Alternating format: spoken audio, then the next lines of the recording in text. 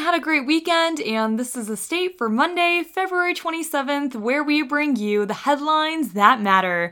I'm Rachel Fulton. For our first headline of the week, focusing on campus news, Michigan State University's controversial former business school dean, Sanjay Gupta, has sued many of MSU's current and former top officials for allegedly defaming him in a presidential succession plot.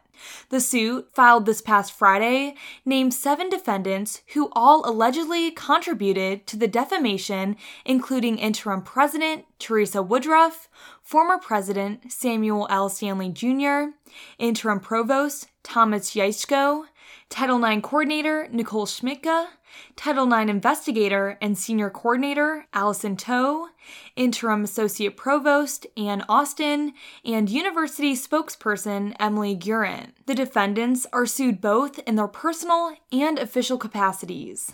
Gupta served as the dean of MSU's business school from June 2015 until he was asked to resign in August of 2022. In the suit, Gupta is asking for reinstatement as dean of the business college, a ruling that affirms his due process and constitutional rights were violated, financial relief and attorney fees, and any additional equitable relief that appears appropriate at the time of judgment. In the lawsuit, Gupta alleges in a June 2022 performance review that he told Woodruff, if asked, he would be happy to serve upon the conclusion of then-President Stanley's term. MSU's Board of Trustees have also questioned the legitimacy of Gupta's exit, spending hundreds of thousands of dollars to investigate Gupta's removal and the state of the university's Title IX office.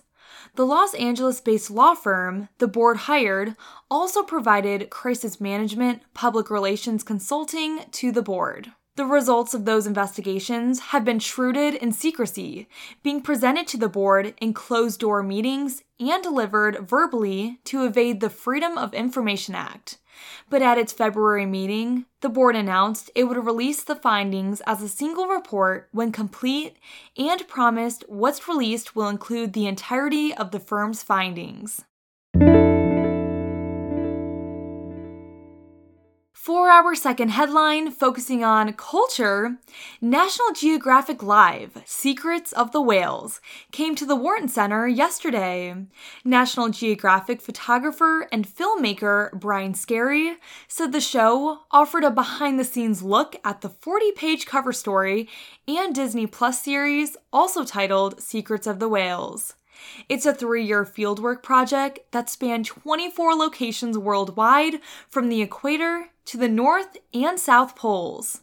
The project documents the lives of 5 species of whales, including humpback, sperm, orca, beluga, and narwhals. Some of the shared tendencies between humans and whales include language and dialect differences, diet preferences, singing competitions, and even needing a vacation, Scarry said. Scarry's presentation featured director's cuts videos and personal anecdotes in addition to the project in order to give the audience a more intimate sense of these whale families and their complex lives. Scarry said he hopes that the audience will come out of Secrets of the Whales with a new perspective on the planet.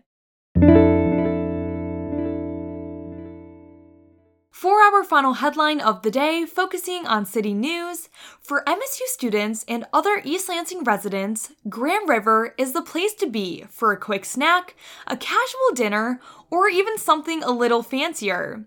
A recent addition to this melting pot of foods is the new Auntie and Jamba Juice joint location. The decision to open in East Lansing was brought on by Focus Brands, a developer of multi-channel food service brands. It is the parent company to a number of well-known franchises, including Carvel, Cinnabon, Moe's Southwest Grill, as well as Jamba Juice and Auntie Anne's. Though Jamba Juice and Auntie Anne's are typically a staple of malls, Focus Brands chose to expand outward with the 2 franchises starting in East Lansing. The establishment opened its doors over a month ago on January 5th, and manager and psychology freshman Alyssa Fredden said the location is constantly busy. She said she thinks it has to do with the fact that it is right across the street from campus, making it a convenient location for people in the dorms. The store provides an environment for MSU students to thrive in, notably in its willingness to collaborate with the numerous student organizations that MSU is home to. As a business that employs many MSU students, there is a visible certain level of connection between worker and customer.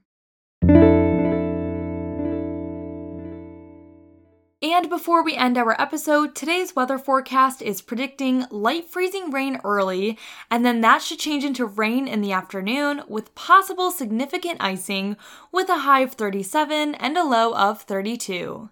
And one last quick reminder, I know this is pretty early in the week, but next week we won't be having any episodes air because we're going to be on spring break and we're going to give the podcast a little break for a minute. And thank you for joining us for The State, produced by the State News and Impact 89 FM. You can find us online at statenews.com and impact89fm.org. And we'll be back tomorrow with more.